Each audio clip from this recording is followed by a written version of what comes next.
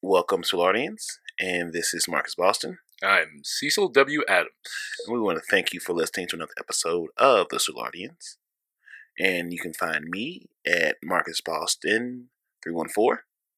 You can find me at Cecil W. Adams on all platforms. You can pick up your merch, Solardian merch, from buyjack.com/the Solardians. You can also go down and support Colorado Bob Ship of Fools at 3457 Morgan Ford Road. We would like to thank you and ask you to like, share, comment, and have your friend listen to the Solardians. And we would like you to enjoy the show. Peace. We act like this a studio, this really just a trap. Hello, ladies and gentlemen. Welcome to the Solardians. I am Cecil W. Adams, and there isn't a Marcus Boston today.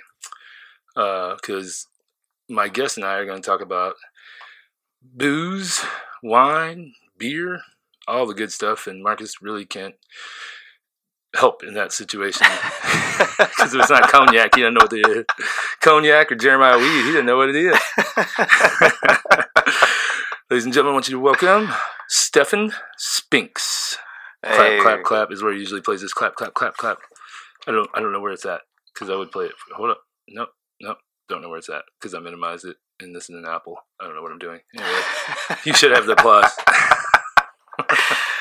It is okay by me, man. I'm actually just kind of excited. Never been heard about the podcast thing. Right. Never really thought I'd be in one. So this is a little bit different. Yeah, well. I mean, I sell alcohol for a living, so I mean. Right. It makes sense to be on my podcast. Right.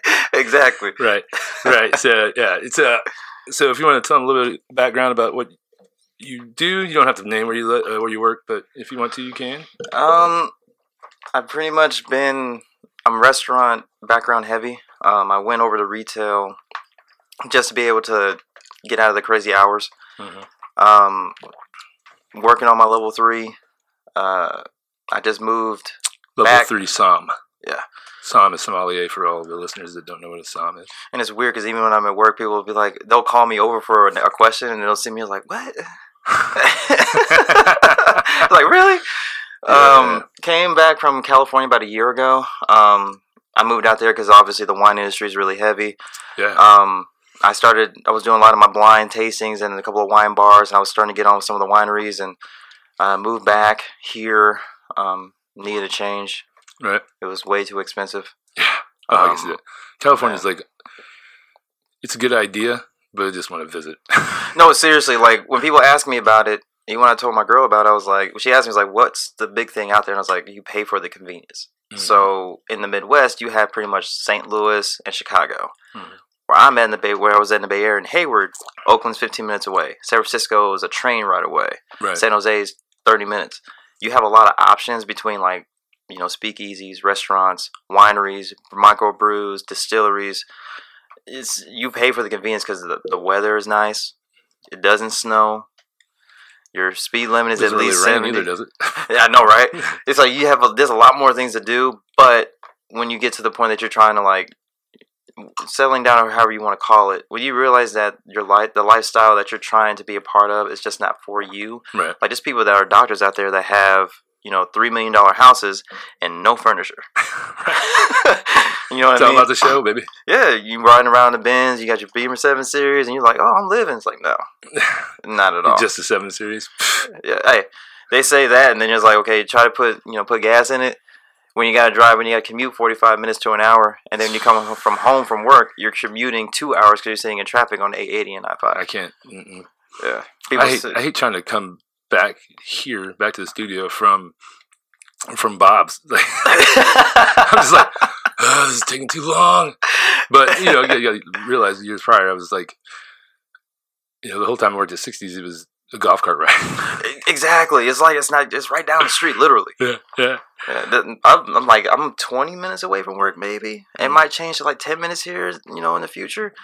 I'm okay with having that kind of drive and then getting in traffic for like maybe 15 minutes and I'm still moving. Yeah, exactly. Like, people getting out of their cars and dribbling basketballs in traffic out there.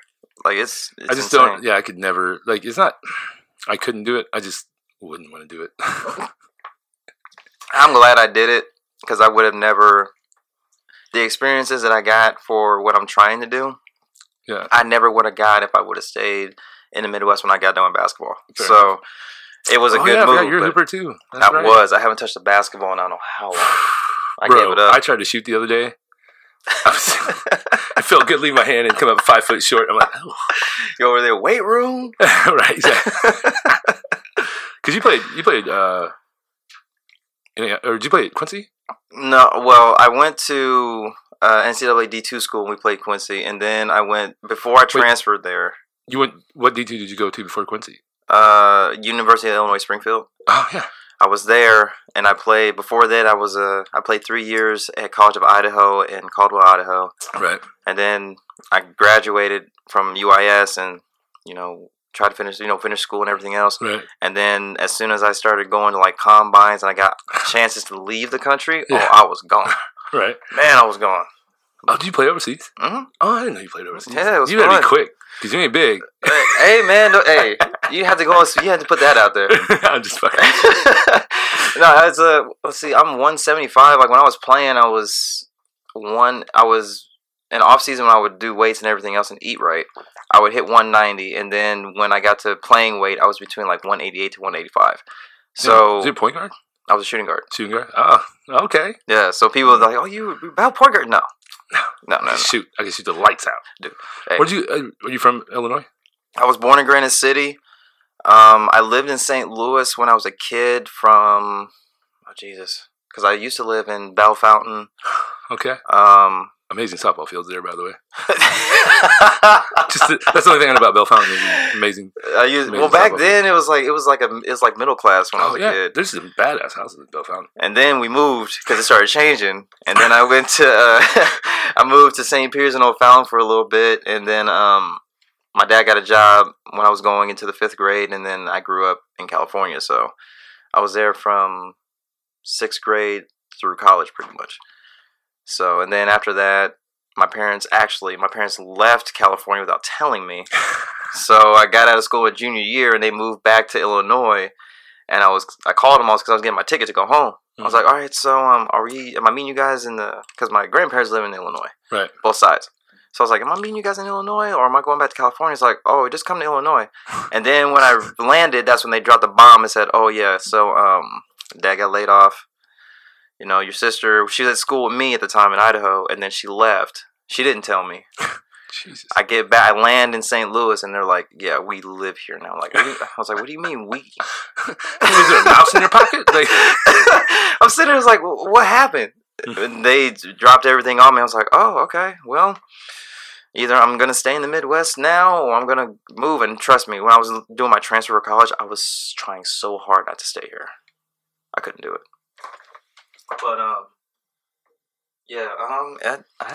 it was fun. I mean, I dealt with it and then I kind of grew into it. But I got my restaurant and wine beginnings in the Midwest because when I get done playing basketball, I was like, well, I don't want to go into a cubicle job. I don't want to deal with. Right. I'll deal with people, but I'd rather be in restaurants. And then that's how. I mean, I was the same way. Like, so in high school, I started working at Cracker Barrel. Great breakfast, by the way. Right. You can go there and get filled up. That's for sure. Yeah, for the LO. Right. And it was fun. It's what got me started in it. And I was just like, man, okay. So, I liked it, so I did it. I was working at a car wash and working at Cracker Barrel at the time. And, and then I started playing basketball, played in high school, and then I signed junior college. But it was in my same hometown, the junior college was. So I, was starting to get looked at to go on past that. And I was like, oh, well, I guess I'll just transfer to another Cracker Barrel because I was working in junior. I wasn't supposed to, but I would sneak over and pick up shifts or whatever just because fast money, Exactly. At the time, I could work a 5-hour shift to make $100, and I was like, that's why we all got into the industry. Yeah. Exactly why we all did. Yeah, I was 18 years old. Like $100 was like fucking 1,000. You were gas on E, but I can go anywhere I want to go. Let me pick up a shift real quick. Go in at 4, work till 9 or 8, and then just all right, man. I got $100 on me, like yeah, because at 18, nobody's making that. No one's making money. Everybody's worried about either the valedictorians are worried about scholarships and grants. Mm-hmm. Then you have the people that are athletes are like, man, they didn't call me back on my visit. Like, Right. I don't know if I'm going. And then everybody else is like, you know what? I'm going to deal with life and then just see where it takes me. Oh, man. I remember I had signed and one night, I don't know what it was, but I had a game the next day. This is in college, like when I was playing in college, junior college. And I worked, but I had to close, and then all this other stuff. And the game was like, we're getting on the bus at like 7. Next thing you know, I'm getting home. At the time, it was like 2 a.m. I'm like, oh fuck. Slept for 3 hours, and then got up and just got up and like went there, and then coach could see in my eyes. I knew he could see in my eyes. I was dead fucking tired. Still had this I had an amazing game though, but I just remember that life. I was like, man, I really like this restaurant thing. Let me get to a place that serves alcohol someday. And I really didn't get into the bar industry until I got to St. Louis. After I went to South Dakota to play ball. And I don't even say I went to South Dakota for college. I went to South Dakota to play basketball.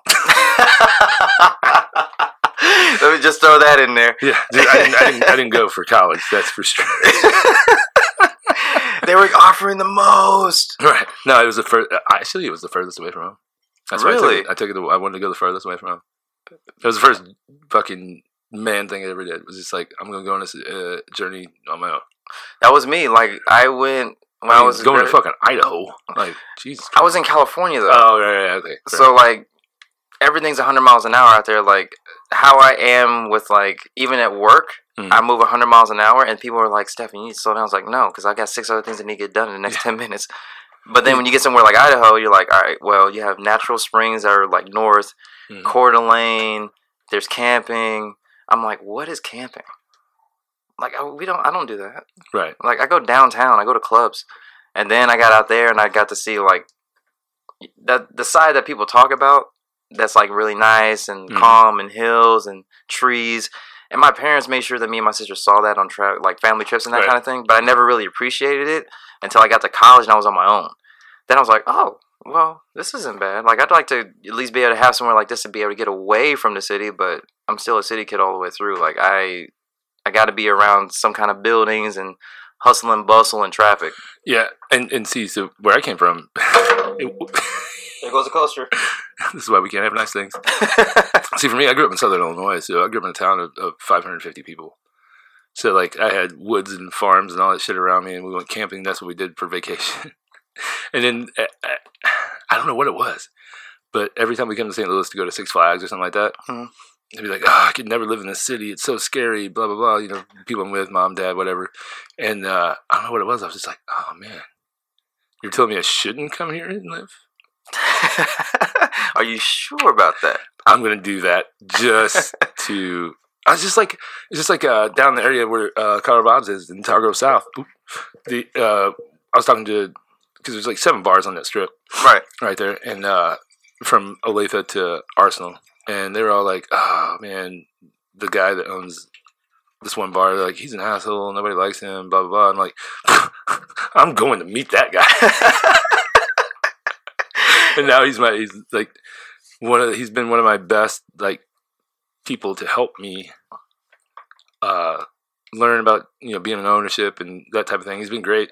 He's just old and really frugal. So, but he's got it done. Like, to me, I don't want anybody to be my enemy. I'm there to like learn because everybody's gonna teach me something. Right.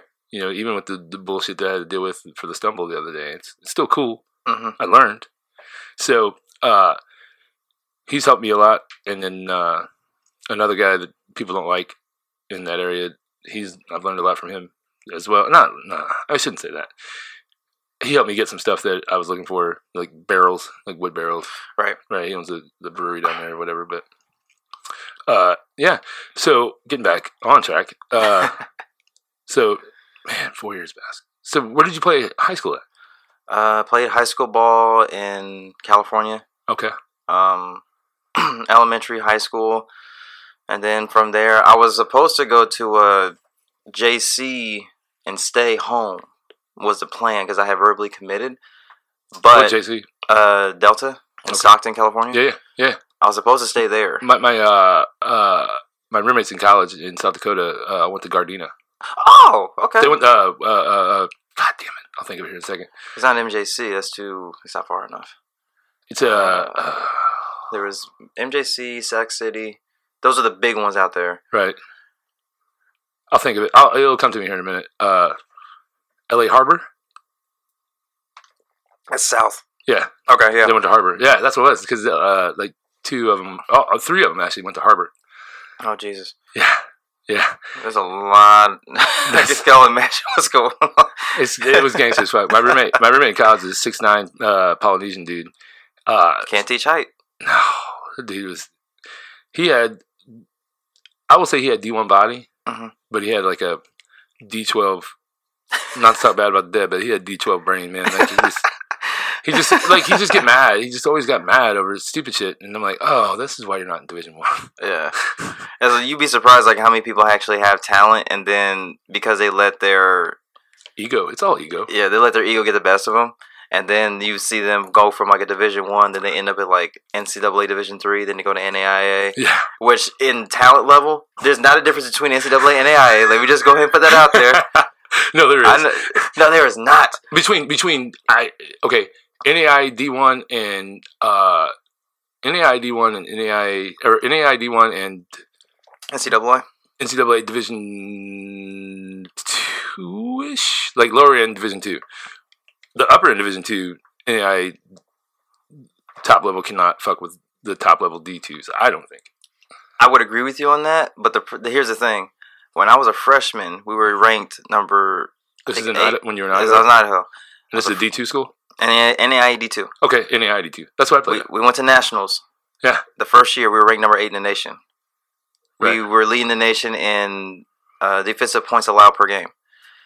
We went to nationals, and you would not believe how many Division 1 players and pro athletes were on the floor for the teams that were there.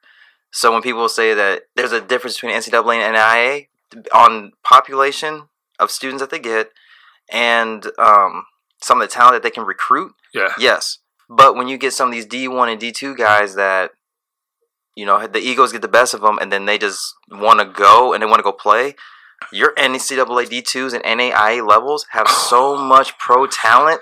I'm like, understand that some of these teams that are ranked top 3 in the nation in NAIA could really mess with some of these NCAA division, low Division 1s and Division 2s, and some of them can mess with Division 1s on the high end of Premier Times, but, I mean, you're never going to see it because no coach is going to say, hey, we're going to play in a regular season game against the NCAA Division 1 or NAIA. They'll do it in a preseason because if they lose, it doesn't really hurt them. 1 second. This is one of, this is doing a podcast. The great thing about technology. So yeah, the call was supposed to be like 2 hours ago, and I was like, he's like, oh, my bad. Did you ignore me? I was like, sorry, man. I'm kind of busy. Your window closed. Right. Well, I would never say that to him to his face. Oh, okay. He invested a lot of money into me, so. Okay, so not into me, so I can say it. Yeah, exactly. So, no, dude, the craziest thing I did was when we went to Canada and we played a team in Canada, Brandon, Manitoba, Manitoba University, right? Uh-huh. And we were just laughing because, oh, Canada basketball, blah, blah, blah. Like, oh, you know, they aren't going to be any good, you know? Motherfucker, we get up there and 8. Because I did not know until going there, you could graduate college and then go up there and play another year while you're working. No, of college. Oh, of college, okay. Of college. You play 4 years, you use up all your eligibility here, you could go to Canada and play another year while you work on and get your master's. That's crazy. Yeah. So you could do that if you're Mormon in the States. Right. So, yeah, there was 8 former Division 1 players on this fucking team. We got fucking worked. I was gonna say, it's like how worked. How was the pregame speech? Dude, we didn't see any of them, and then we go out there. Not even in warm-ups. Well, no. What I'm saying is, before we did a pregame speech, and we didn't see anybody before we played, and then we went out there, and I was like, we just instantly demoralized. These motherfuckers are just yoking. Like, they had a dude that was they had 3 dudes that were 6'9". You walk through that tunnel, it's like, bruh. We're all walking out hyped up, we're overconfident. We walk out there, we're like, oh, You look at Coach. Coach is over there on his whiteboard making notes that aren't going to make any kind of sense. Right. Hey, guys, we need to do this to win the game. Yeah, all right. Coach, you want to suit up and play? No, I'm good. I'm retired. Yeah, so, no, Coach didn't even know. He didn't know. No? He walked out, he was like, Who was in charge of recruiting? It was one of the assistant coaches. They suck. No, it's just they made the schedule was made. So I will say that schedule was made before he, so he had just taken over. He was a high school coach for 20 years, and he took over. He wanted to coach college. So after warm-ups, we went, it's warm-ups, and then they go over and we talk, and we do this drill afterwards, and we go over and talk. He's like, all right, guys. This is the most sincere I've ever seen the motherfucker here. I've ever heard him say. He's like, let's just have fun, okay? We're in Canada. He's like, I know you guys see what's over there. I see it too. I didn't know. Not saying it's not my fault. I didn't know. But hey, let's just have fun, okay? Hey, he's a real one for saying that. I don't know a coach in America that would come out and say that when the game starts. Just see, I mean, our tallest guy was 6'8". We had one guy 6'8" from Memphis, 6'7" from Memphis, Prentice Sizer, and he's skinny 6'7" kid he was good, but those dudes were men. Like you got to think they probably redshirted as a freshman, so they were. So Prentice was a sophomore when we went up there, and so I'm guessing they had to be like 22 or 23, and we're all, he's 19, skinny 6'7" kid that could jump out of the gym, but still trying to eat his PB&Js in between classes. Yeah, it was fun, but do you think? So going back to what you were saying earlier about how you move so fast and like you're always doing stuff. I'm the same way. Like I'm always like, people are like, man, stop working so hard. I'm like, why aren't you working this fast? I don't understand. Exactly. I think it's that basketball mentality where you just get shit done. Yeah, and that's one thing about sports that like I know. Well, parents, and then like just look on the outside looking in, because like you look at high school players now, you're just sitting there like, oh my god, and it's just that mentality of I want to be better than the next person. If someone brings me something new, I want to be able to own it, like take it in and learn from it, but I want to be able to build on it. There's so many people now that like they're content or they're just lazy, and they think that they have their whatever job they have it's great, it's awesome, but it's like. You need more, and when you want more, you move as quickly as you need to, because it's like if you're not trying to pass this next exam, then you're reading something that's like because you heard something at work, you're like, okay, I didn't know what that was. All right, let me get home, Google this or whatever, and find out what I can about it.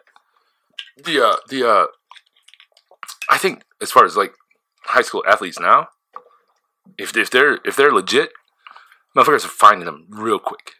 It's like sixth grade now. Like they're having personal trainers and shit. They're doing it for free. I don't get it. Like even back in so fast. Like growing up where I was at, there was no workout. I didn't know about workout shit. Yeah, because I'm in a small little town. But like now, there's a kid. I can't remember exactly. Southern Illinois somewhere. Anyway, so he had started with a trainer in 7th grade. Did never have to pay for the trainer because he just wanted to help him. So because he knew that kid was going to be big time, and he ends up the kid's playing for the Chicago or the Illinois AAU Gold. Like, oh Jesus! And now that dude took the chance on this kid in 7th grade. Now he's playing for the AAU Gold. Now his name's out there. Exactly. You'd be surprised, man. It's crazy. Everyone. There's always, especially now, there's so much young talent that if it's you developing see it earlier. It could be. I think it's because fitness exercise has become such a thing now that they're starting younger, so they're being better athletes earlier, developing earlier. Like for me, my workouts were picking up fucking hay bales. That's honest right there, though. That's very real. It didn't help my speed, but it helped my strength. Yeah, the one thing that I don't get, well, I understand it, but the one thing is like the parents. So if the parents are pushing them so much, and it happened, I'm pretty sure it happened with you when you were younger too. The kids would get burnt out. They'd be awesome athletes and players when they're in high school. Then they get to college and they just go off the deep end. Yeah. But then you also seen too that a lot of these athletes are peaking before their sophomore year, in football before their junior year. So you have there's a lot of that. Like, okay, I need to, like, especially in NFL and NBA, I need to get my money now. Right. I can't wait. And because especially NFL. Yeah, especially. Like, my cousins played in the NFL, and I'm just sitting there, I'm like, it's like, dude, well, he retired, and he doesn't have anything like those nagging injuries, and especially the CTE. He doesn't have that as of right now. Yeah. But the good thing about it is that, like, he was able to retire, and he's healthy. He's married. He can have a family. He's doing pretty much with Andrew Luck, of all people. It just happened a couple of days ago. Yeah. Dude, that's crazy. I mean, smarter than him. Yeah.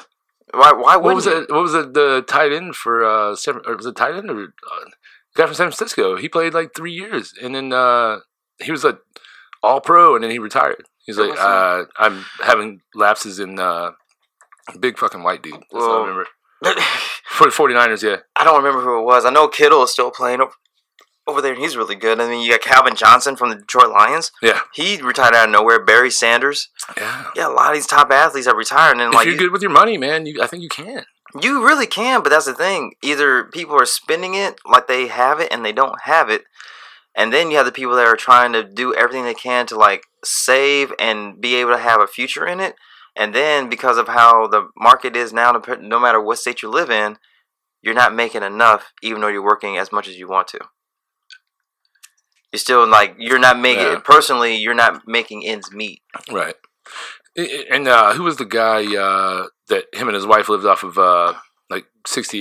He plays in the NFL. I think he's like, I've got a limited shelf life on working or playing in the NFL.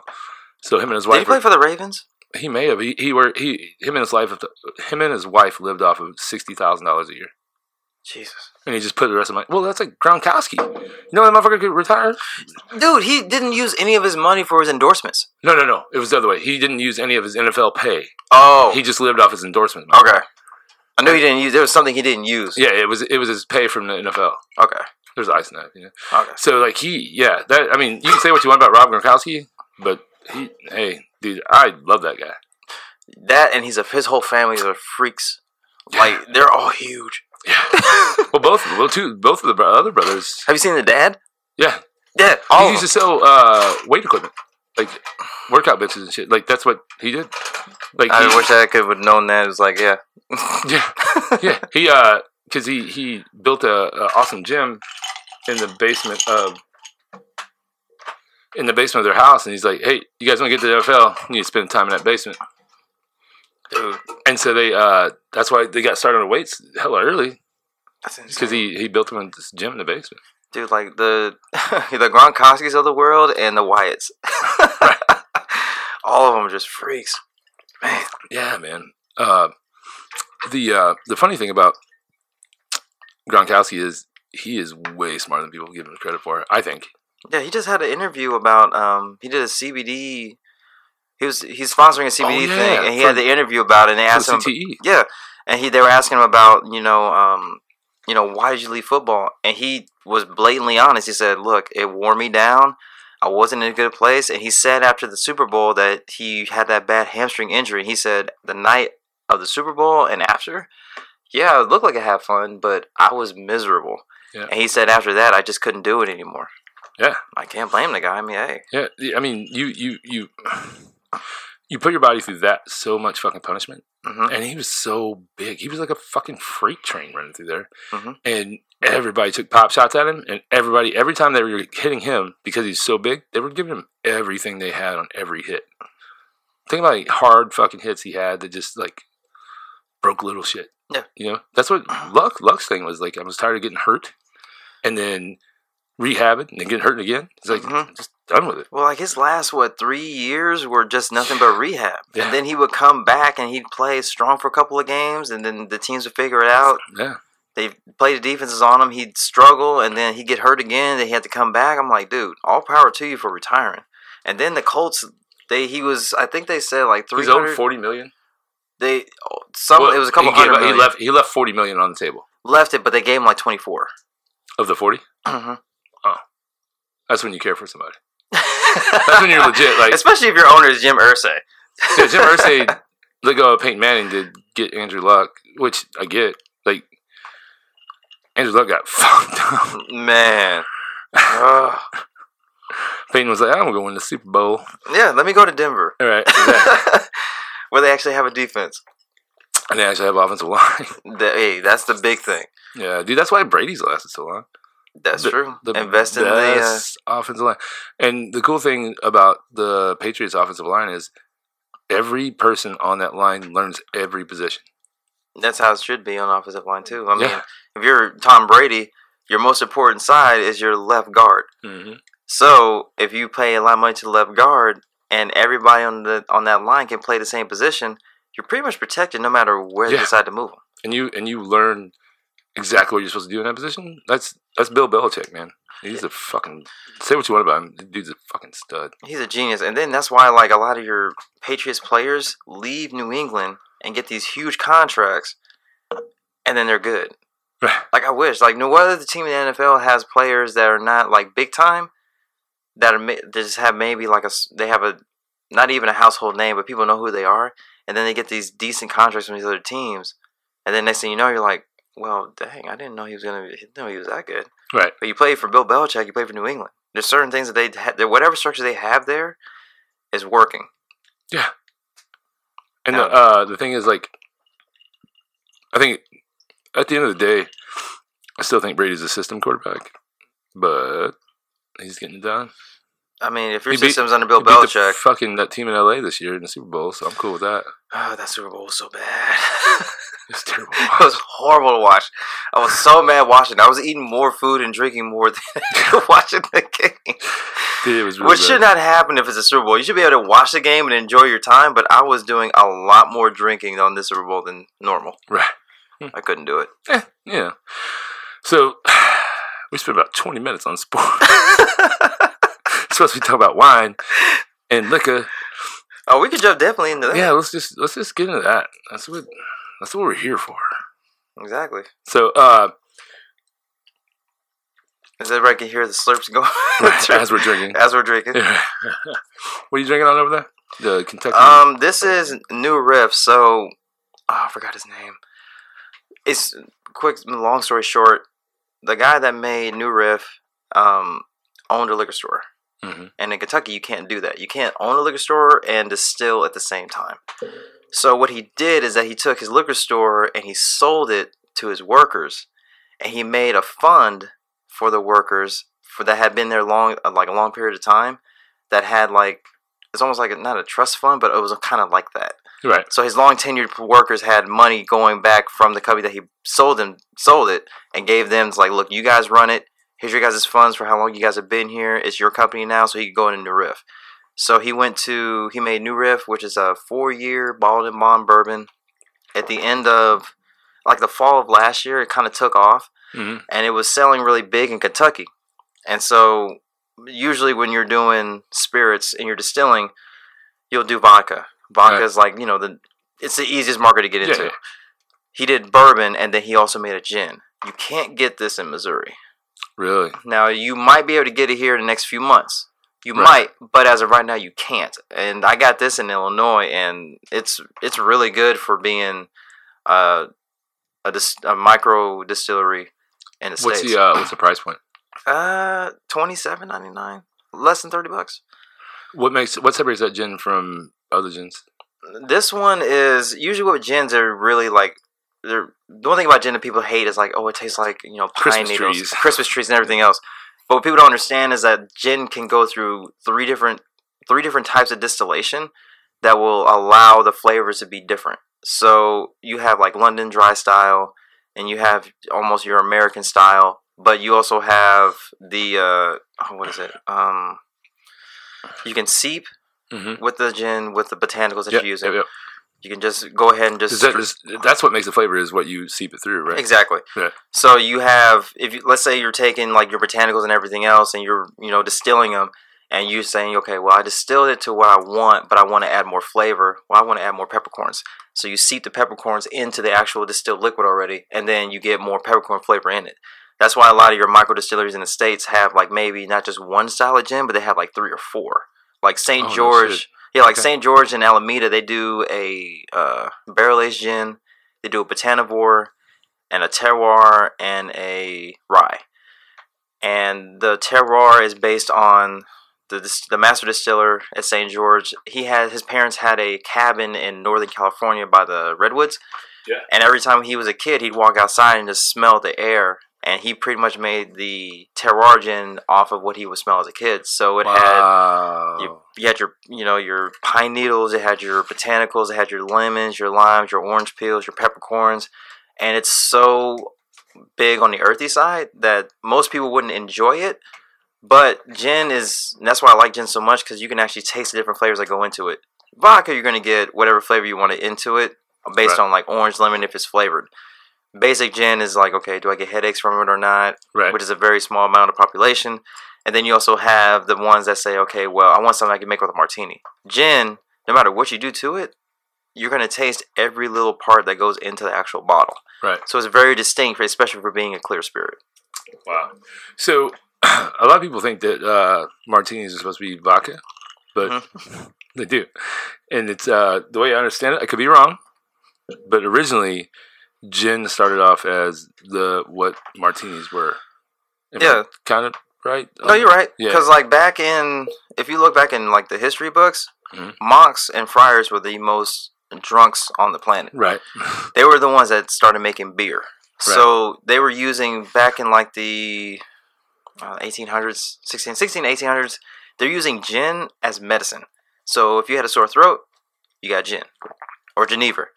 If you had a temperature or fever, you got Geneva. Right. Like, gin's been around forever. The only thing that's older than that is mead.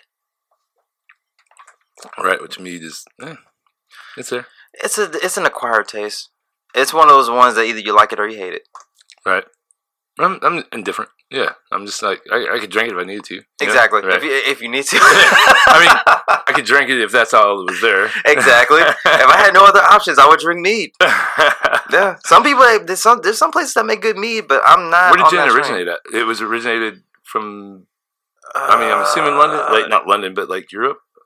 Well, yeah, we'll say Europe because you had a lot of like taxes and tariff laws and everything else that kind of like pretty much it outlawed other spirits and allowed other spirits to come to fruition.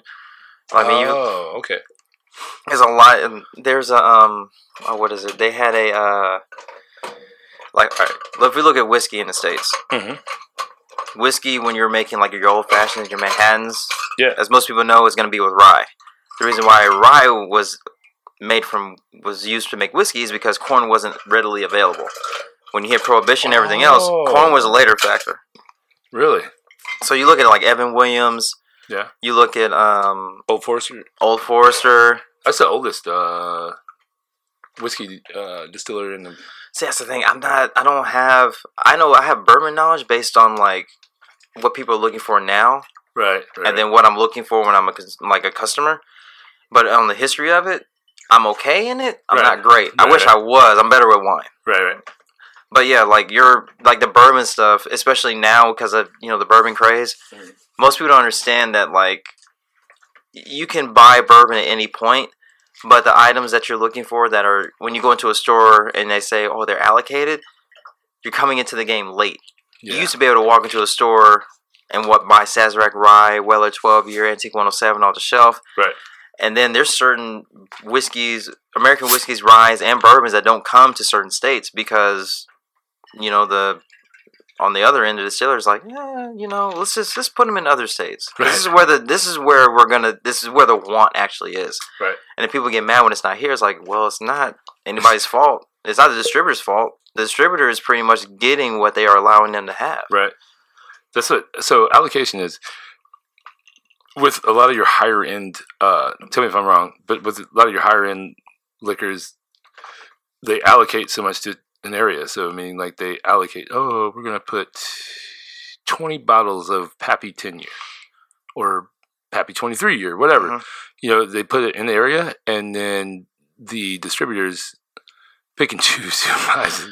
Essentially, because in order for when the allocations come out, no company knows what the people at corporate, whether it's a distributor, the wholesaler, or whatever, they know what they're getting. But when it trickles down, they don't know what they're getting. They're constantly or every week. Like you have to do your beer and your liquor orders on Monday and Tuesday.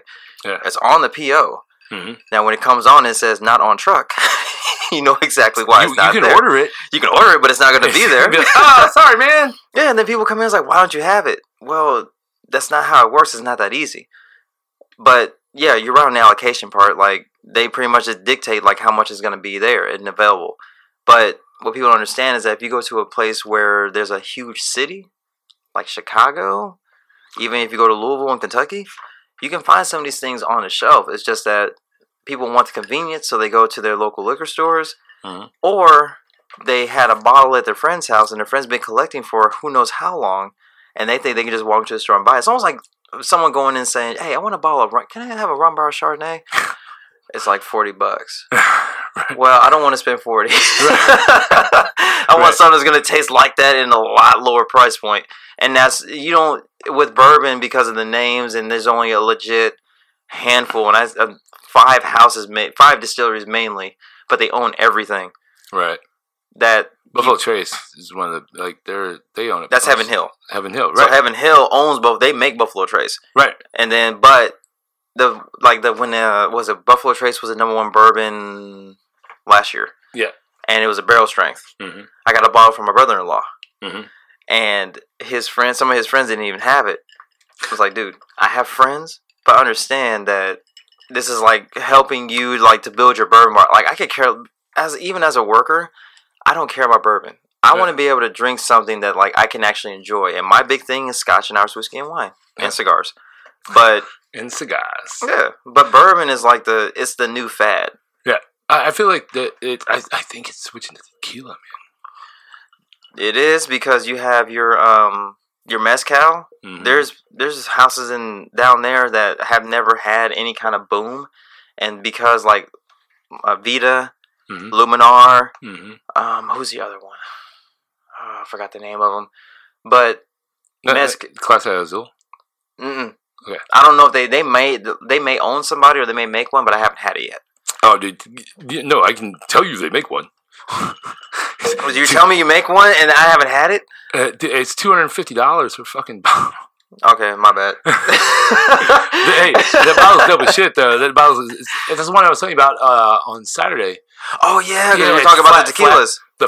We can go look at the bottle.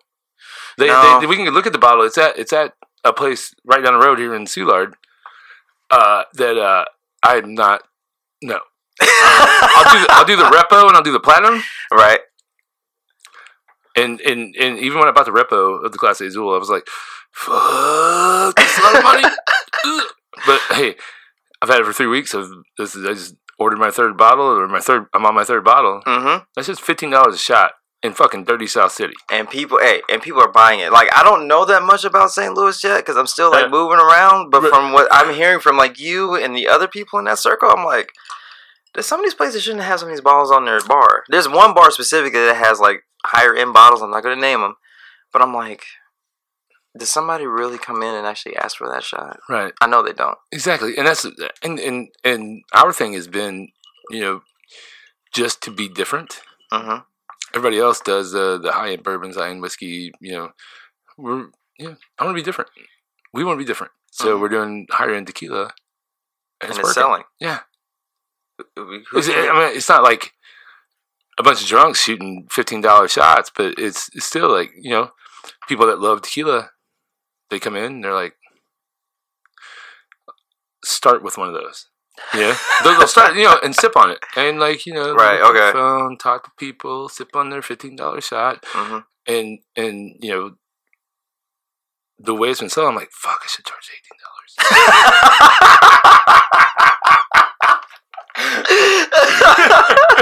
It's like, hey, that price is not high enough. Could have charged more, dude. But it's been fun though, and like the wine thing in that area, nobody's carrying high-end wine, but I don't know if it will sell. But the thing about wine too is that wine is very trendy. It's almost like going to New York for a weekend and seeing what they have, what they're wearing, and then coming back to St. Louis. Yeah. That's how trendy it is. Yeah, and then like what people don't understand too is like wine. There's a guy that owns Louis Vuitton Moet Hennessy. He owns Veuve Clicquot. He owns Dom Perignon. He owns he owns so much stuff. Let's just go with those two for now. The fact that you own Dom Perignon and Veuve Clicquot, which Dom Perignon was made from a monk. We go back to the monks and the friars. Right. He made it and he owns it.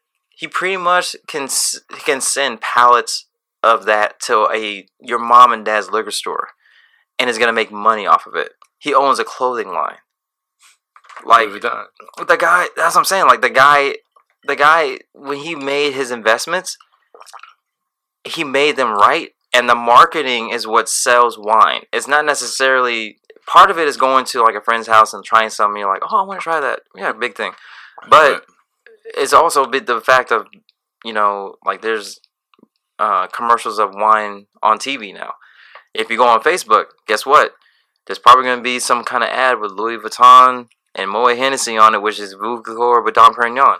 So when people come in, it's like, well, the bottle's like $150. It must be good. Right. Obviously, because you see it everywhere. Do you think it's I think a lot. I could be wrong, but I think a lot of times for me, it's like, oh, they're like style statement. Like, look what I have. I got this $400 bottle of wine. But I can't put gas in my gas tank. But whatever. No, seriously, like there's. I'll say this much: there are bottles that command that kind of price point, but you have to think of the person. Who are you as a customer? Right. Do you have a wine cellar? Do you collect only champagne? Do you collect California wines? Do you collect mailing list cult wines? Do you collect only things from France and Italy? There's a bottle that it's a winery called Bond. Their bottles start at $250. Oh, they get it?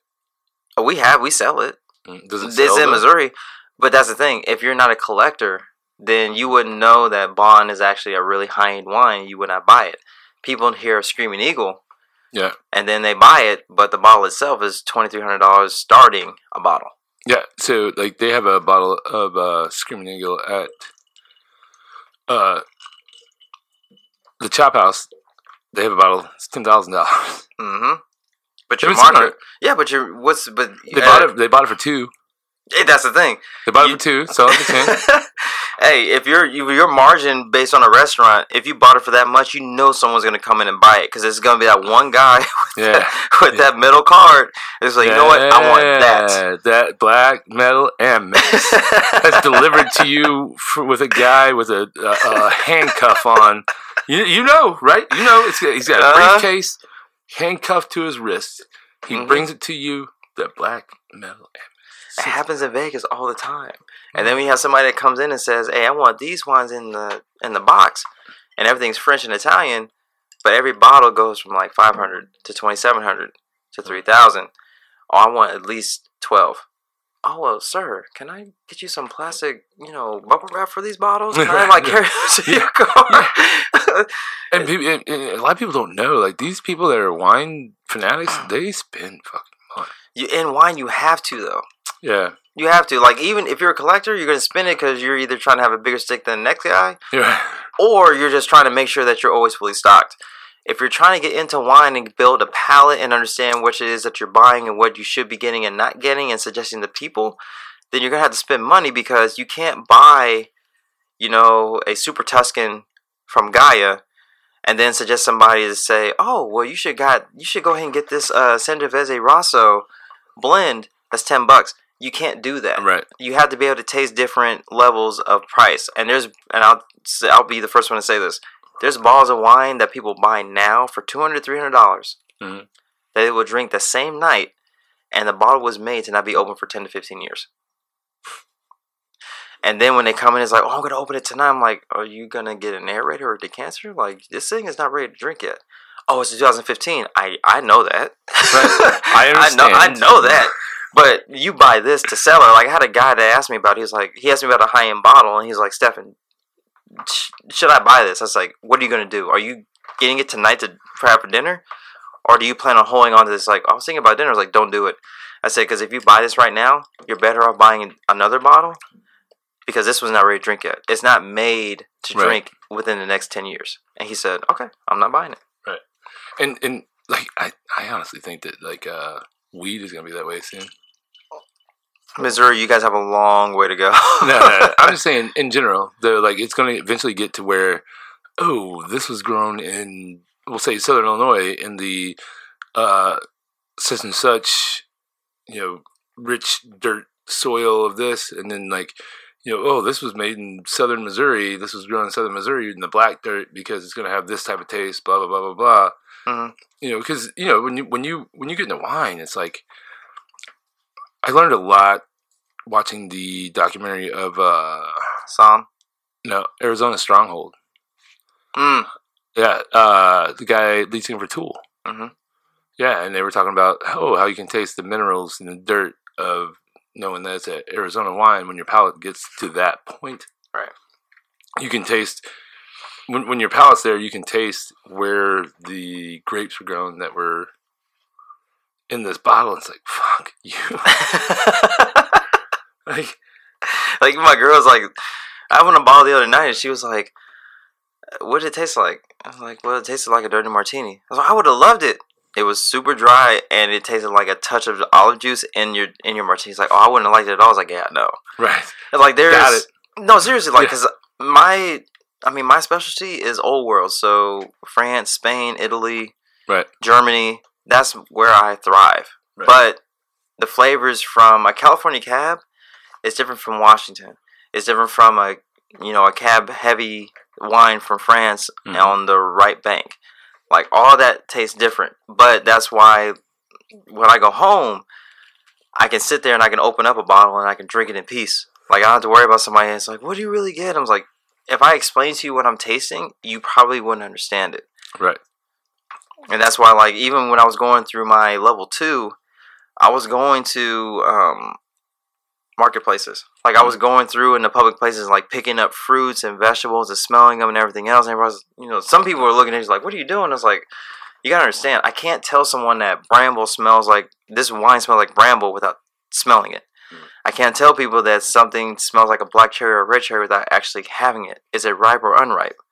Is it Granny Smith apple? Is it Washington apple? Is it Fuji? You have to be able to try these things and taste them and smell them in order to understand that. And you build your palate based on what you eat and what you smell. But 90% of people don't. They just drink or they just eat. They don't understand how seasonings work. They don't understand how temperatures work. They don't understand why you would put a risotto probably with like a fish and something like that, or you would sear a tuna and those kind of things. Steaks are well done with fat, without fat. What kind of cut are you getting? Right. There's so many things that go into wine, and wine is such a huge spectrum. It's intimidating. Right. So that's why people will buy like their $10, $10 bottle. I got a $5 bottle of Chardonnay that I will drink on a regular basis. I do. And then people was like, well, I came to Missouri with 5 cases of wine. I came here with 5 cases of wine. I have a 2007 Atlas P cab that is probably still age-worthy, and it's not ready to drink yet. You see what I'm saying? I got a Brunello 2012 that's nowhere near ready yet. But I invested myself in wine and food. But I understand that I'm patient. Things take time. Yeah. I can't open up certain things and then enjoy them. If you come over and I open a bottle of wine and you actually like wine, you might have something you would never had before. Right. But understand that, one, you're at my place. Moscato? Oh, yeah. That Moscato d'Asti, that bubbly.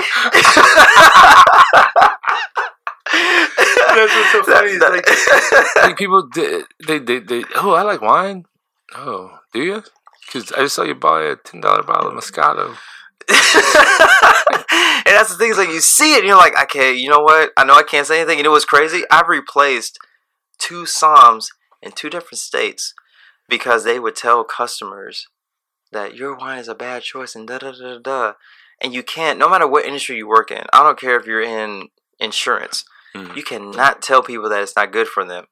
they have to be the ones to find that. Oh yeah, that's shit wine. Like, why would you? Right, They're dude. spending money. There's a couple labels I would never buy, and if it came into my place and it was sitting on the table, take it back. Right. I don't want it. But wine's trendy. It is. Have you seen Gary V's wine? Who's? Empathy. Gary Vaynerchuk. I have not. So Gary Vaynerchuk, I talk about him all the time on the podcast, but he owned Wine Library TV. Okay. On YouTube. He's one of the first people to talk about, just to be on YouTube, first off. But he just came up with a wine. So he took his dad's liquor store because he focused on wine. He took it from $3 million a year to $60 million a year. I remember the story about him. I see him all the time on Instagram. He was good friends with Nipsey Hussle. Yeah. That was one of his good friends. They were tight. Yeah. And he's not, I mean, no doubt that your palate is better than his, but like he can sell some fucking wine. He's got a new wine out. It's called Empathy. So he's trying to build his dad's wine business from it's been at 60 to he's trying to build it to 100. Like he's trying to help him, but he has all this other shit he's doing. That's one dude that like I base my hustle on his, and like I'm trying to catch up with him. You know, the dude's always on the go. He I haven't had the Empathy yet, but yeah. No, look, guess what I'm looking for now? Empathy. I'll find it. Yeah. I'm pretty good at finding things. I will find it. No, he's doing things all the time where, like, buy 3 cases of my wine and you'll get a 5-minute FaceTime with me, blah, blah, blah. You know, he sells it. And it's, I haven't had it yet, but I'm going to get a bottle. I feel like we'll probably, if we do any future podcasts, I want to make sure that we'll bring a bottle. Because I already drank the one that I brought. That one's already gone. It was a Vino Verde, man. Like it's supposed to be gone. Yeah. How much was that one? $9-10.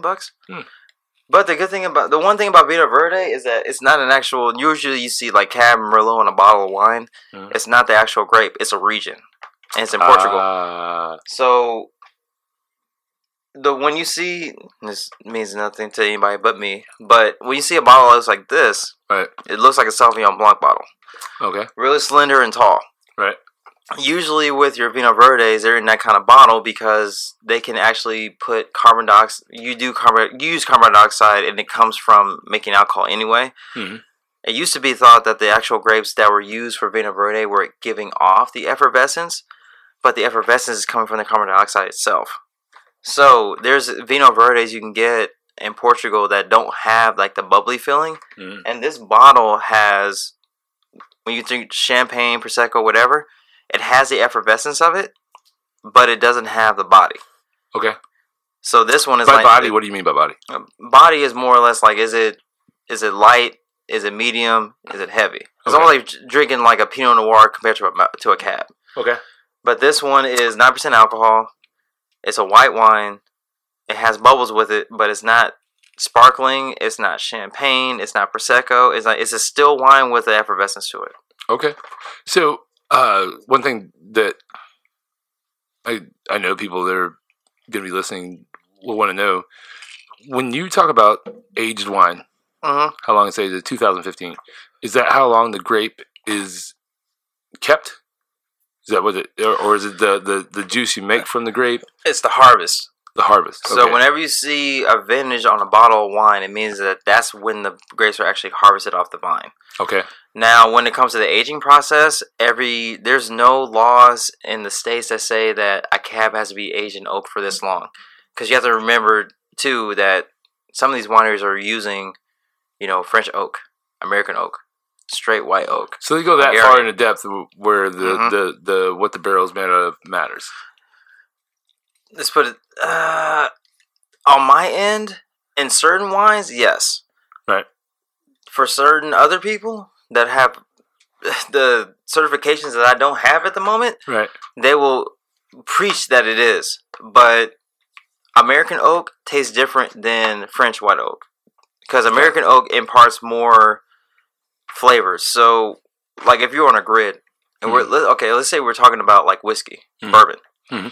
Bourbon's made from at least 51% corn, Right. at the minimum. When you're tasting corn, it's sweet. Mm-hmm. You get vanilla. Well, vanilla comes from oak, but you get the sweetness from the corn. Right. When you're looking at oak can impart like oaky flavors. You can impart vanilla. It can like spices, whether it be sweet or it could be like not hot, but like more. I don't know what I'm looking for. Let's just say like between sweet and spicy. Right. Think of like rye. Mm-hmm. Mm-hmm. When you're looking at oak for wine, if I have a wine, a Chardonnay, and I want to put American oak with it, it's going to impart buttery flavors, vanilla flavors, creamy flavors, because that's what our American oak is known for. Right. But if I do French oak is going to be very neutral when it comes to the nose, but on the flavor, it's going to be extremely clean. And that's where you find people that are looking for like those, histamine-free, sulfite-free, which is not possible at the moment. We're working on it. But they're looking for those wines because they either don't want the creaminess, they don't want the butteriness, they don't want those imparted flavors because it's just not what they're looking for. And those clean flavors come from old world like Italy, France, and Spain because they don't impart anything outside of what the grape is coming from the vine. In the States, we have laws that regulate what we can and can't do. But when it comes to old world, those laws have been in place for hundreds of years. They don't go outside of that. So you went down a hole right there. I loved it. I mean, that's showing knowledge right there.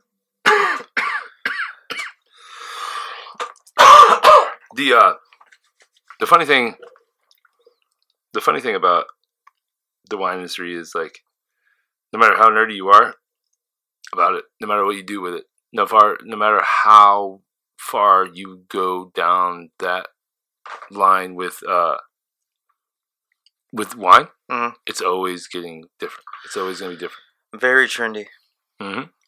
And then, you see it. Like, some people will come in and buy a certain bottle of wine for like a year or two.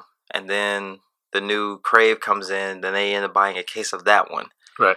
And those are the ones that, like, they like wine and they enjoy wine, but they don't understand their own palates. And wine is, depending on how deep you go into it, you need to understand your palate before you try to go into other things of wine. It's like the same person that comes in and buys, the same bottle every single day. Right. You suggest like a French wine or something else to them. Like, they might try it. Whoa. They'll try it, but then they'll say, "Oh, I'm going to go back to this bottle." A lot of people just aren't very experimentative, and they like to have their everyday bottle, which is nothing wrong with that. But the people that want to try other things, they understand like, oh, well, France, California, Washington tastes completely different. They're growing some of these wines over in Texas and in North and South Carolina that we can't grow in Missouri, but you guys have the Northern grape, which saved right. the whole wine industry, and that's why we have some of these other, high-end wines that are not here. They're all in California and other places. And that's what people don't understand is that you can go so far in a depth with wine that it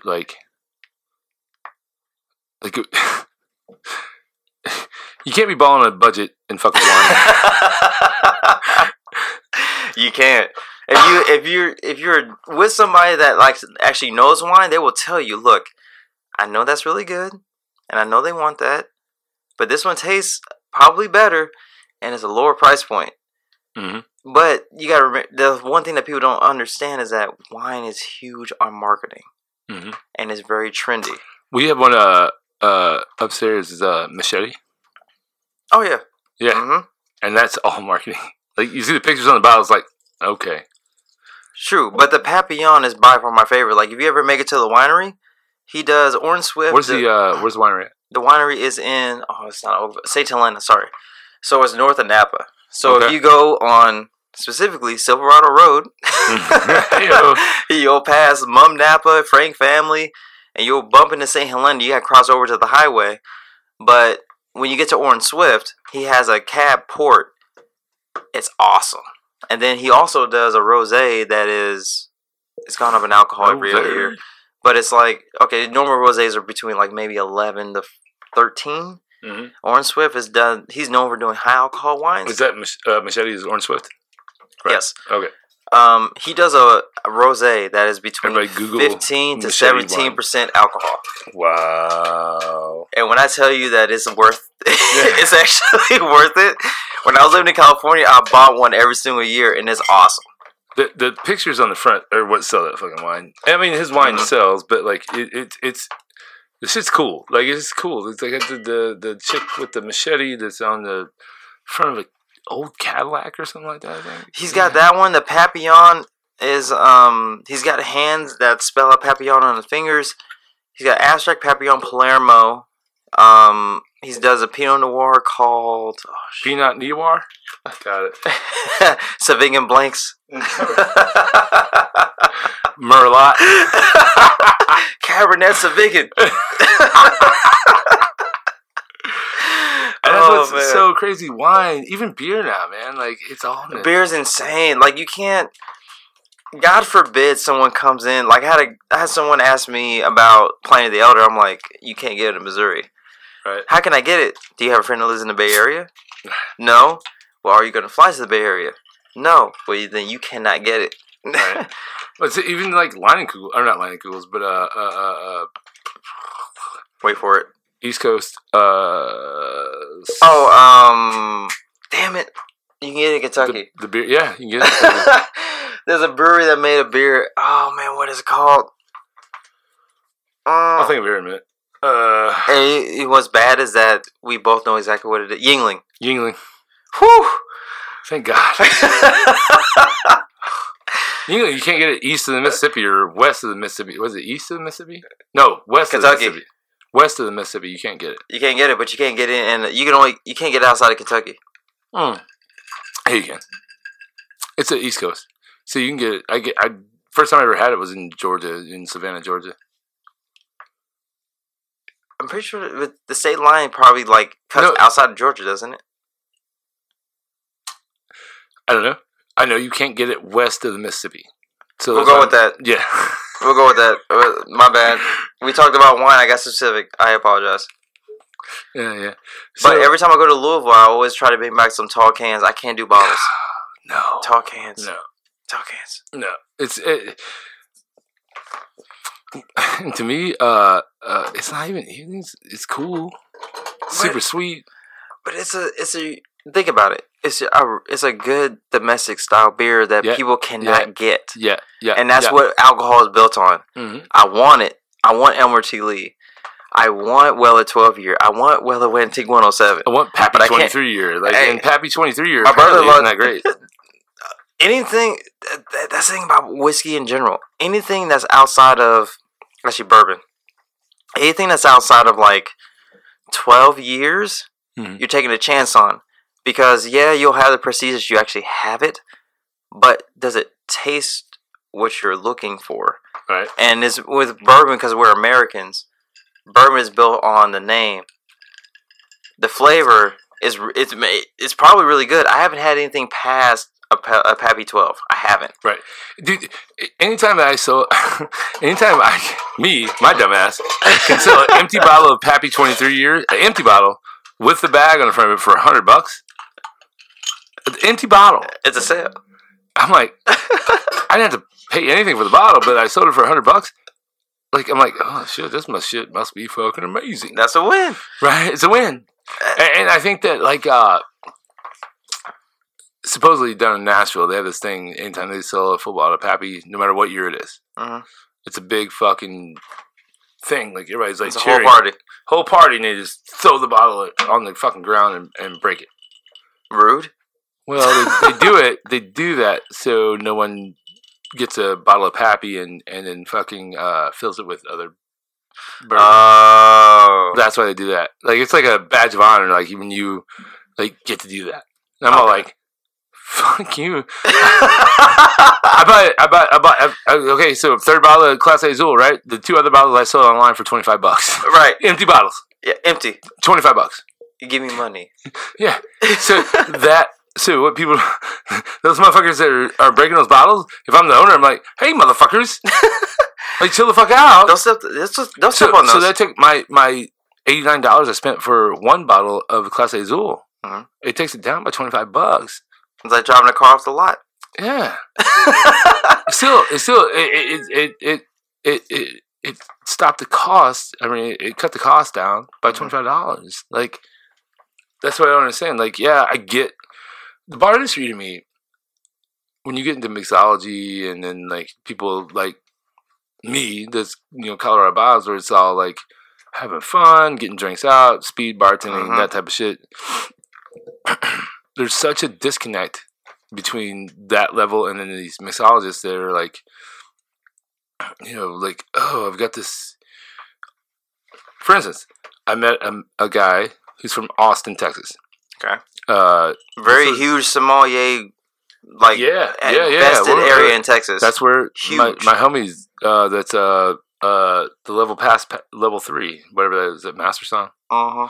Yeah, he got his Master Som, and he got a job, and they're based out of Austin. So like, he's making a fuck ton of money doing it. But the guy, he owns a bar. I want to give him a shout out, but I cannot remember the name of the bar.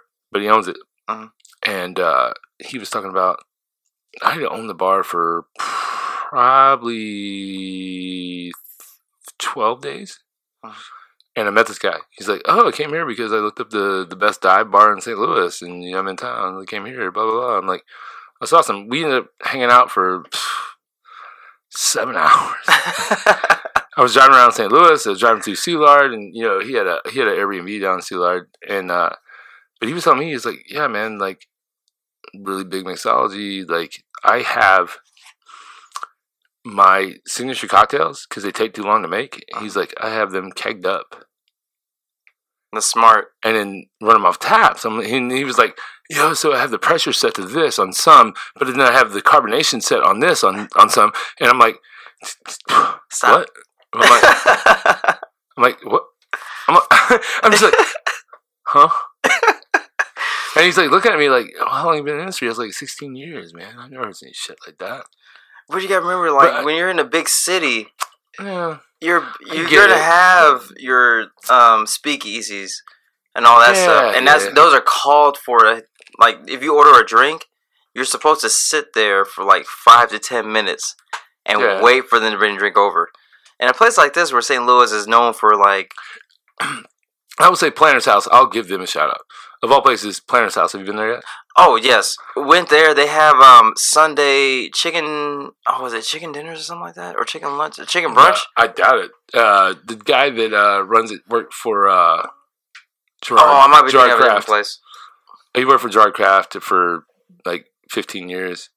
That dude, Ted, the guy that owns that, they're like, oh, he's the most popular bartender and the best bartender in St. Louis. I'm all like, hold on. He's the best male mixologist in St. Louis.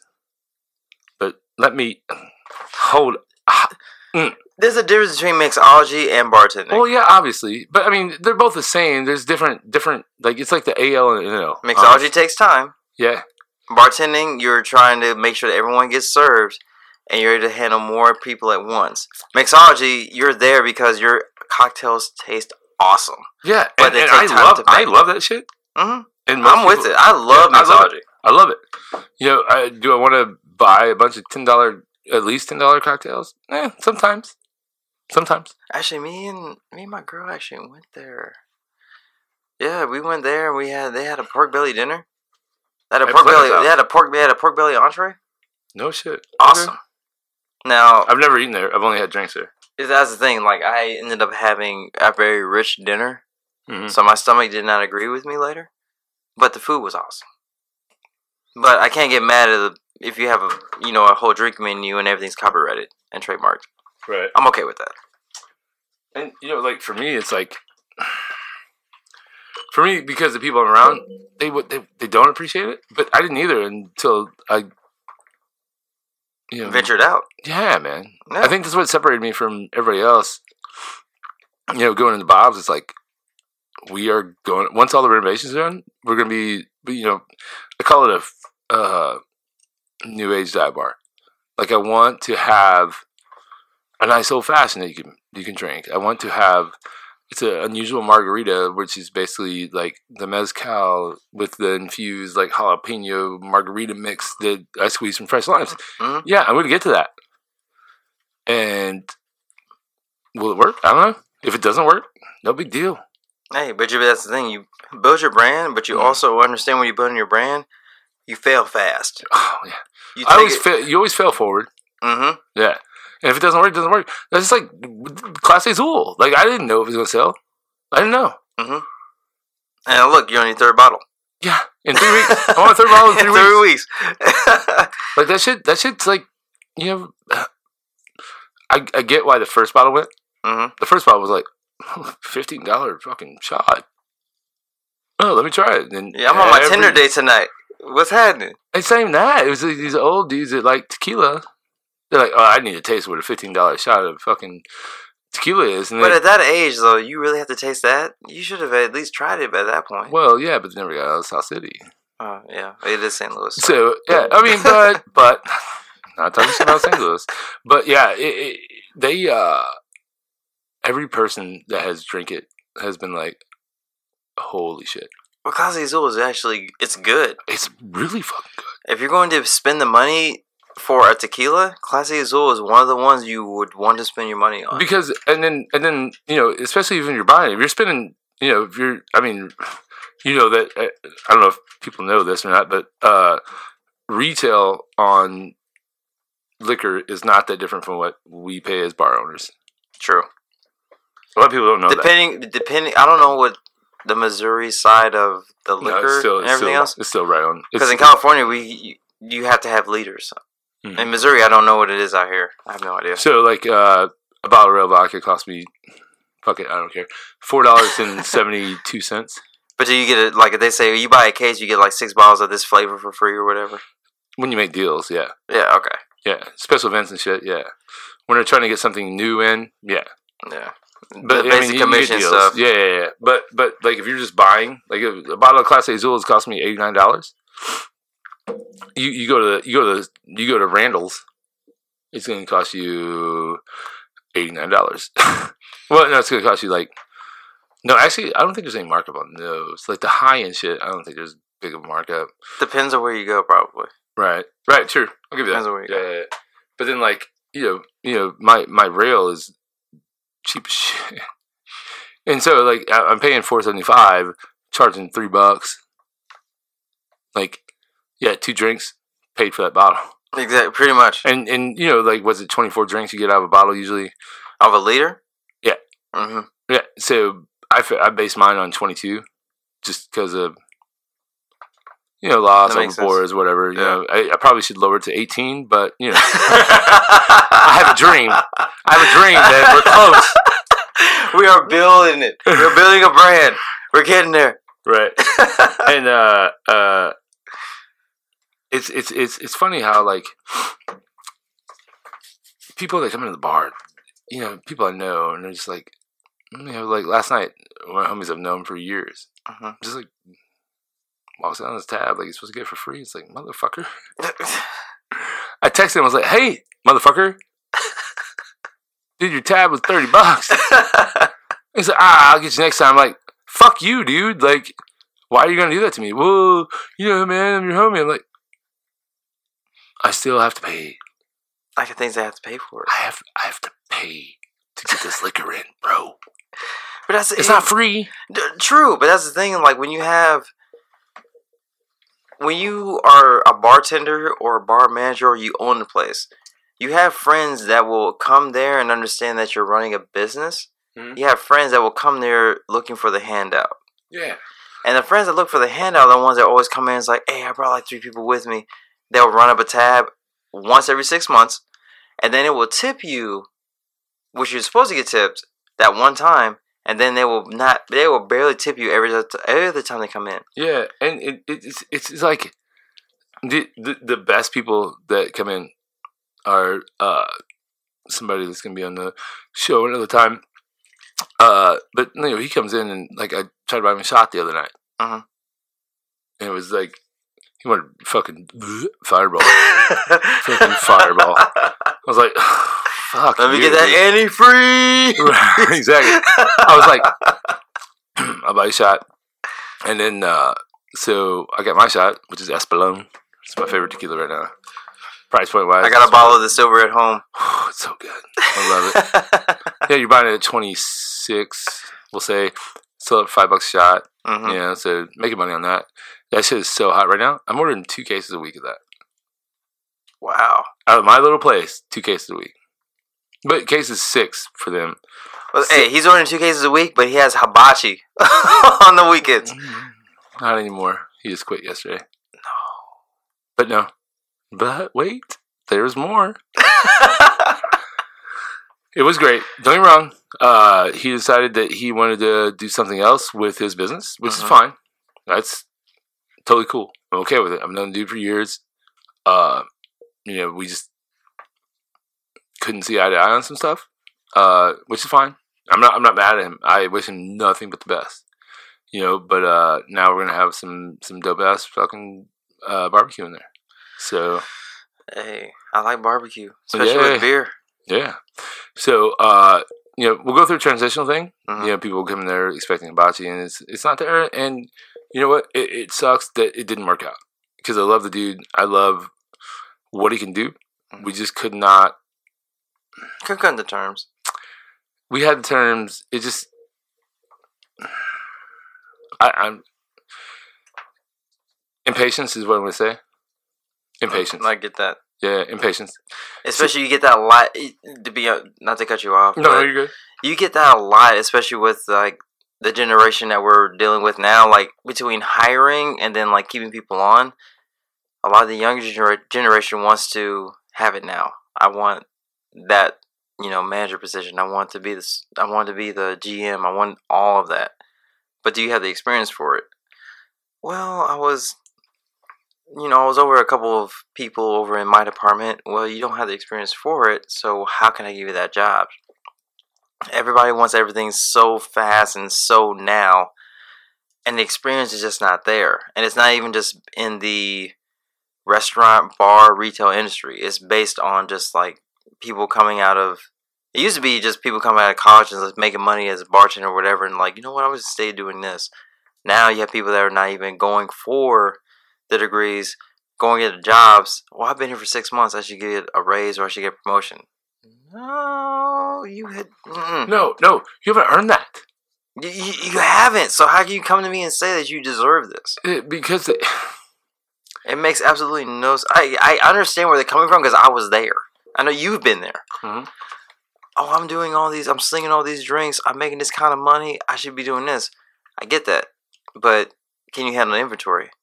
Can you handle vendors? Can you bring in new items? Can you make new cocktails? Can you do a seasonal menu? Can you have people coming in asking for you as their bartender every single weekend? Mm-hmm. There's a lot of things that go into that whole kind of like not class, but that area. And everybody doesn't understand that because a lot of people don't want to work for it now. Right. And the biggest thing I deal with is I have somebody working for me that like won't even send out a Snapchat to people that let them know that they are working.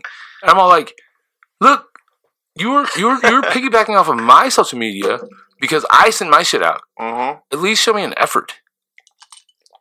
Sure. At least show me an effort that you're trying. I don't have a Snapchat. I don't send anything out. Well, it's different. You're not bartending right now. True, I'm not. Trust me, there's plenty of times I wish I was back in restaurants. I'm like, oh man, I miss so much. But I digress. There's reasons why I'm not in the industry, but it is what it is. It's not even like Snapchat is the best hand-to-hand combat right now.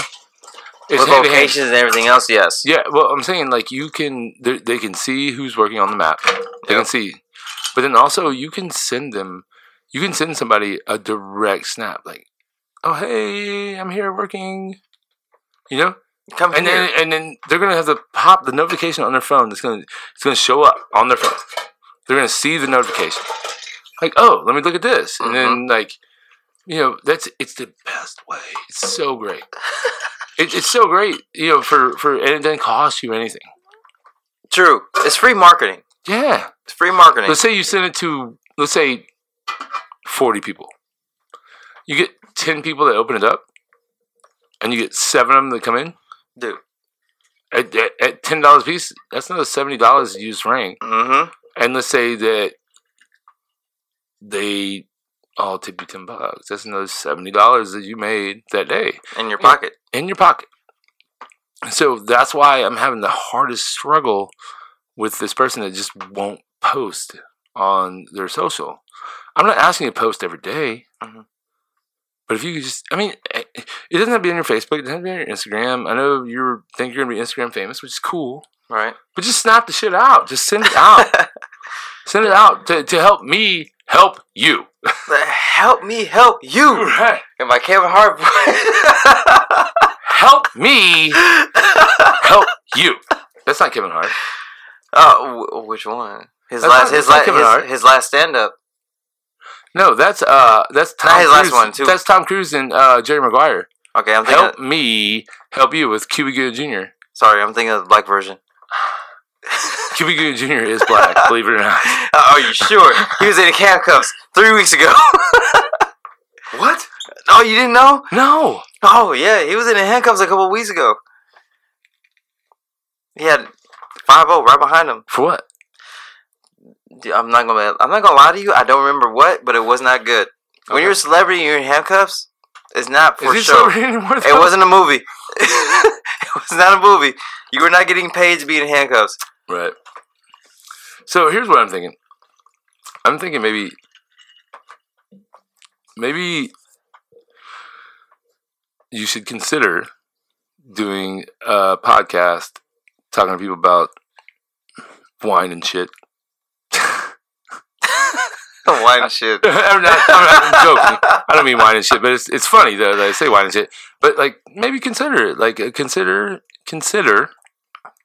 You know, start off with one a week and breaking down wine and whiskey to people that don't know no better, and maybe just increasing knowledge.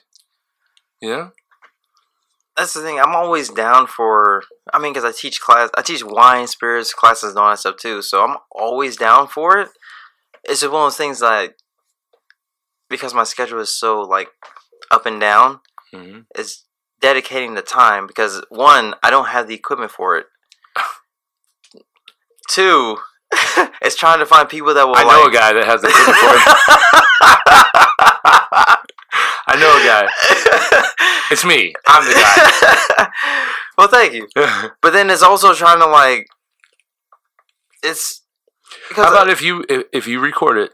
If you want to come in, bring people in, like talk to. You know what I'd love to hear? I'd love to hear a podcast between you and maybe somebody that's a level 3 that you're trying to get to. Maybe you guys talking about wine, him talking about that, or meeting with a cicerone. You know, for people that don't know, a cicerone is a beer, basically a sommelier version of beer, right? Yes. You know, I know a cicerone. He's only level 1, but he's still cicerone. But like, you know, that type of shit, talking about the high end type booze, beer, wine. You know, talking about this stuff. I think there's a lot of there's a market there for that. I think in like for what this is, because this is the first time we're actually doing it. Why not have a wine guy, a beer guy, and a manager guy all in the same room? And you just go ahead and just not ramble. I was like, okay, so what's big in the market right now? Yeah. What are you looking for? And just have all of us in the room, just like, you know what? We all drink for a living. Right. And we're really good at what we do. Why not just bring us all together and just go? We can. I'm down. We got to get a 4th mic, but we only got 3 mics right now. We only got 3. That's all we need right now. That's all we need. I need people to go to buyjack.com/thesulardians and buy some merchandise so we can buy a 4th mic.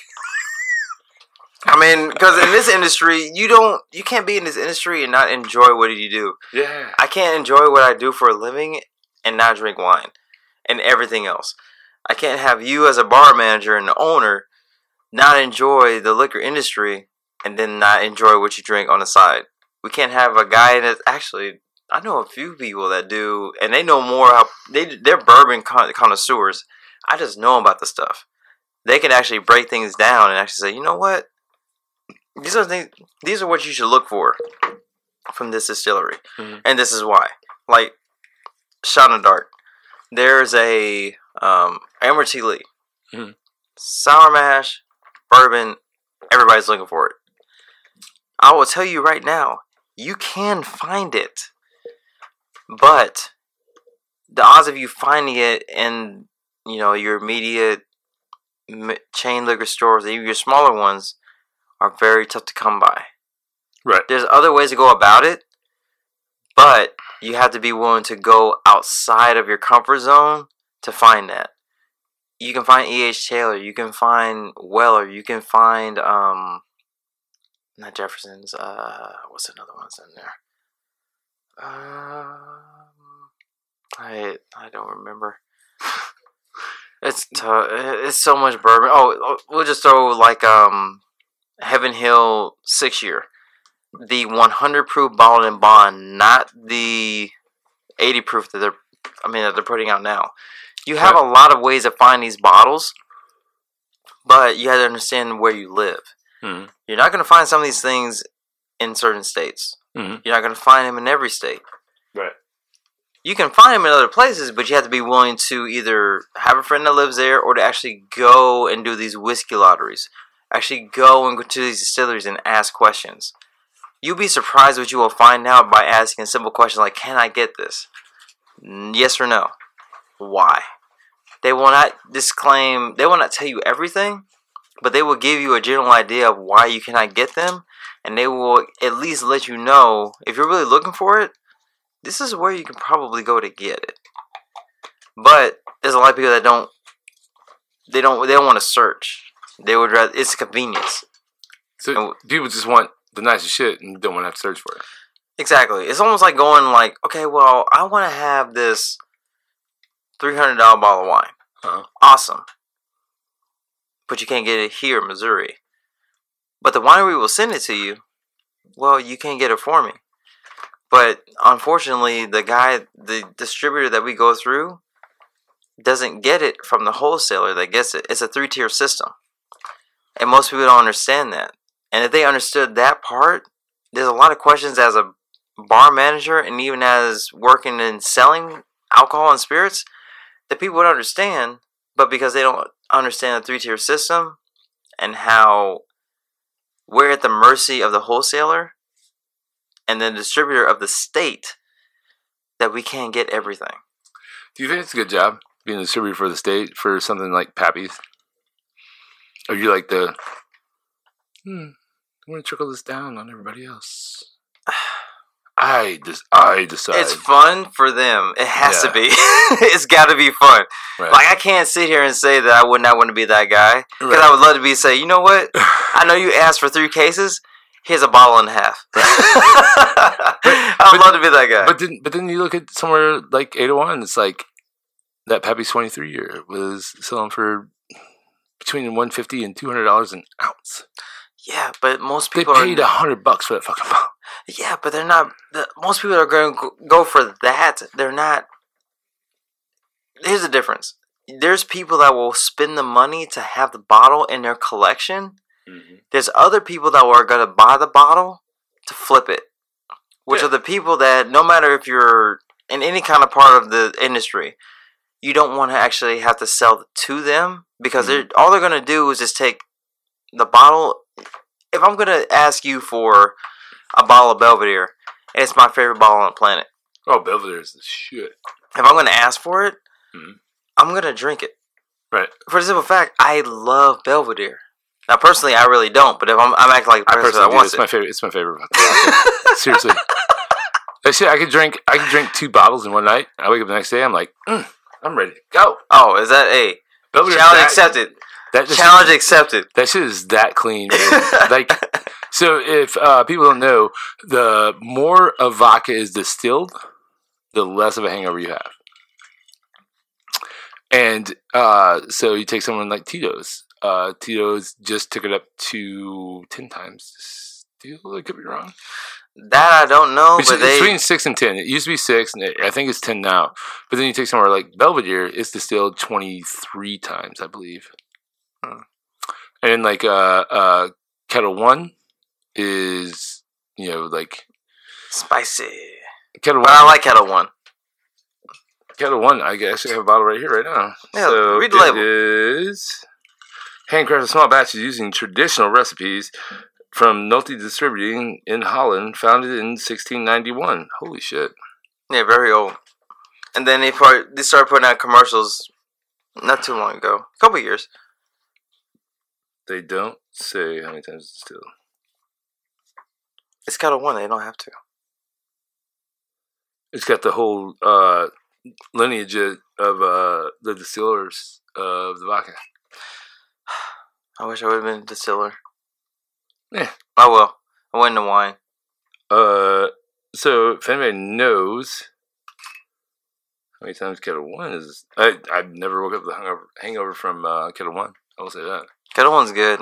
I like it because it's on the spicy note. Yeah. So kind of for me, it kind of wakes me up if I drink vodka. I do not drink vodka at all, unless it's a Bloody Mary. Right. Dude, the best Bloody Mary mix I've ever had. Do you like dill pickles? Or dill pickle? Oh yeah. Yeah. So McClure's out of Detroit.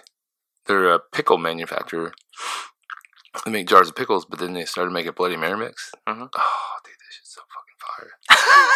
Why are you whispering? Because I kind of want everybody to know about it, but then it's like I want to. He doesn't want anybody but me to know. I kind of want it just to be a Bob thing. Yeah, I'm trying to find where I can buy it.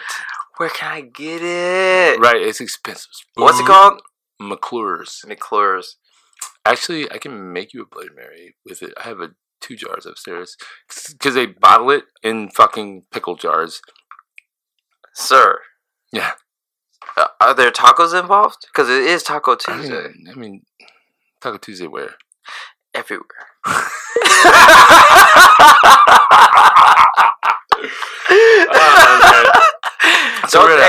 Don't threaten me with a good time. All right. I'm like, oh, tacos? I kind of want some tacos now. Hey. Way to go, Steffen. Thank you. Oh, you were a goddamn worker. So, yeah, we're at hour 36. Let's just wrap this thing up. I'm down. Steffen, can people find you? Do you want to put out socials? I really don't, but I will say this much. I do have an Instagram page that is called Suave Sommelier. You can follow me on there. Spell it out? Oh. Well, I have to look at it now because I can't just tell you verbatim that it's actually going to spell the way I think it's going to be spelled. But, actually, nobody knows me, so this is awesome. But, there's only 9 people that would listen to this, so it's fine. Don't be negative. I'm not being negative. So, it's Suave Sommelier, SuaveSommelier. I haven't posted. It is, but my cousin actually picked out the tag name, so I was trying to work on an extra Instagram page for just wine, spirits, cigars, and everything else. And then he came and was like, "Why don't you just call yourself Suave Sommelier?" I'm like, "That's an awesome idea," because it wasn't even taken. So because it's a fucking huge fucking Instagram name. I don't care. If you really want to follow me, then you will type those letters in. Fair enough. But does your girlfriend even follow you on Instagram? Yes. Oh, okay. Yeah, shut up, Cecil. I know her. I can see her being like, babe, I love you, but it's just like it's so much typing. It's so much work. I know it is, but I mean, it is what it is. I do alcohol for a living. We're both foodies. Oh, dude, you guys work, man, and it's awesome, man. I'm so happy that you're here now with her. Like, for you guys that don't know, I've known his girl for longer than I've known him. She's actually been on Darian's podcast. Mm-hmm. She actually told me on Saturday, she was like, Steffen's coming on your podcast before I am? I'm like, oh, man. Yeah. I'm about to ride this one out. Trust me. Because was like, yeah, guess what I did? Yeah. I was like, yeah, we're going to talk about booze. Like, why wouldn't I have one? Yeah. She's like, but I want to be on your podcast. I was like, it's okay. I've been here 1 year and I've been on a podcast. I'm okay with that. But it's with Cecil. So, feel some type of way. It's so funny because, like, before I knew who you were, I knew you guys were dating, and it was like, she talked about you, and then I met you or whatever, and then, like, she was like, wait, I was part of, she was like, I'm part of the gaggle. I was like, I know, but Steffen's super cool, and, like, he knows about booze, and you don't, and she's like, gave me these, like, puppy dog eyes. I'm all like, don't make me feel bad right now. That's the thing, like, for all those that are listening, like, I was really the ghost. Like, the only person that ever saw me was Laura and her. Oh, I dropped the name. That's all right. She's already been on a podcast, so it doesn't matter. Not of mine, but like on D's. So, I mean, Marcus. We're good. Okay, whatever. So Laura and her mom were the only ones that saw me. And Laura knew, she's known my family for so long. So, like, when it actually happened, it actually was coming, I was moving back here. Yeah. It's like, oh, well, this mystery guy that we've been hearing so much about that she's with, we're actually going to see him and meet him. And I'm not going to lie, I was scared as shit. Because, like, I'm like, well, like, Laura, I know you, but nobody knows me. And then I'm coming to a state that, like, I don't know. At all. I've been here for a year. Not bad. Right. I enjoy St. Louis. I like it. I'm glad you're here, man. And hey, like, I'm glad. Hey, I'm glad you make my friend happy. I have a residency here now. Right. I'm glad you make my friend happy, and you guys get along. And then, like, when she told me you guys were moving in together, I was like, whoa! Everybody said that. I was like, oh, what? What? That's a real thing?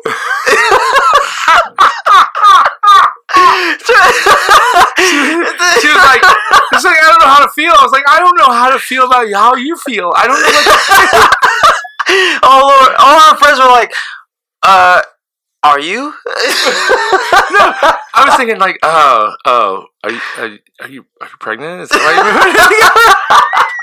There's another reason you're not doing this on your own accord. There's no reason. From Newtown Pineapple Company.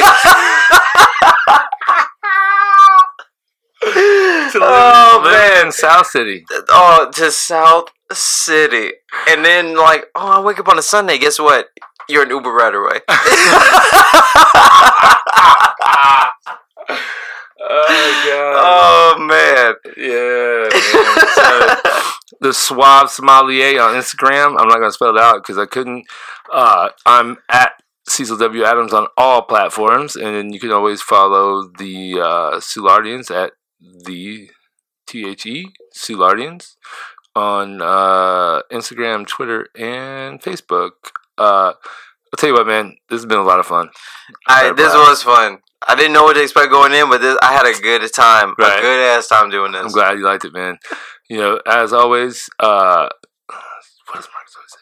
Love yourself and love something. I don't know. Love cognac. Love cognac. Love the cognac. That's a new tag. Yeah, love the cognac. Hashtag love the cognac. Hashtag love the wine. The yak. Hashtag love gin. Hashtag someday we'll get paid to talk about liquor on the air. Hashtag the Soulardians. Hashtag the South St. Louis. Also, don't forget, if you enjoy this and you enjoy what we're doing, come by the hashtag Kobo. Hashtag Kobo means Collar Bob Ship of Fools at 3457 Morganford Road. Yep. And I appreciate all you guys. And until next time, peace. Are you not entertained? Are you not entertained? Is this not why you are here?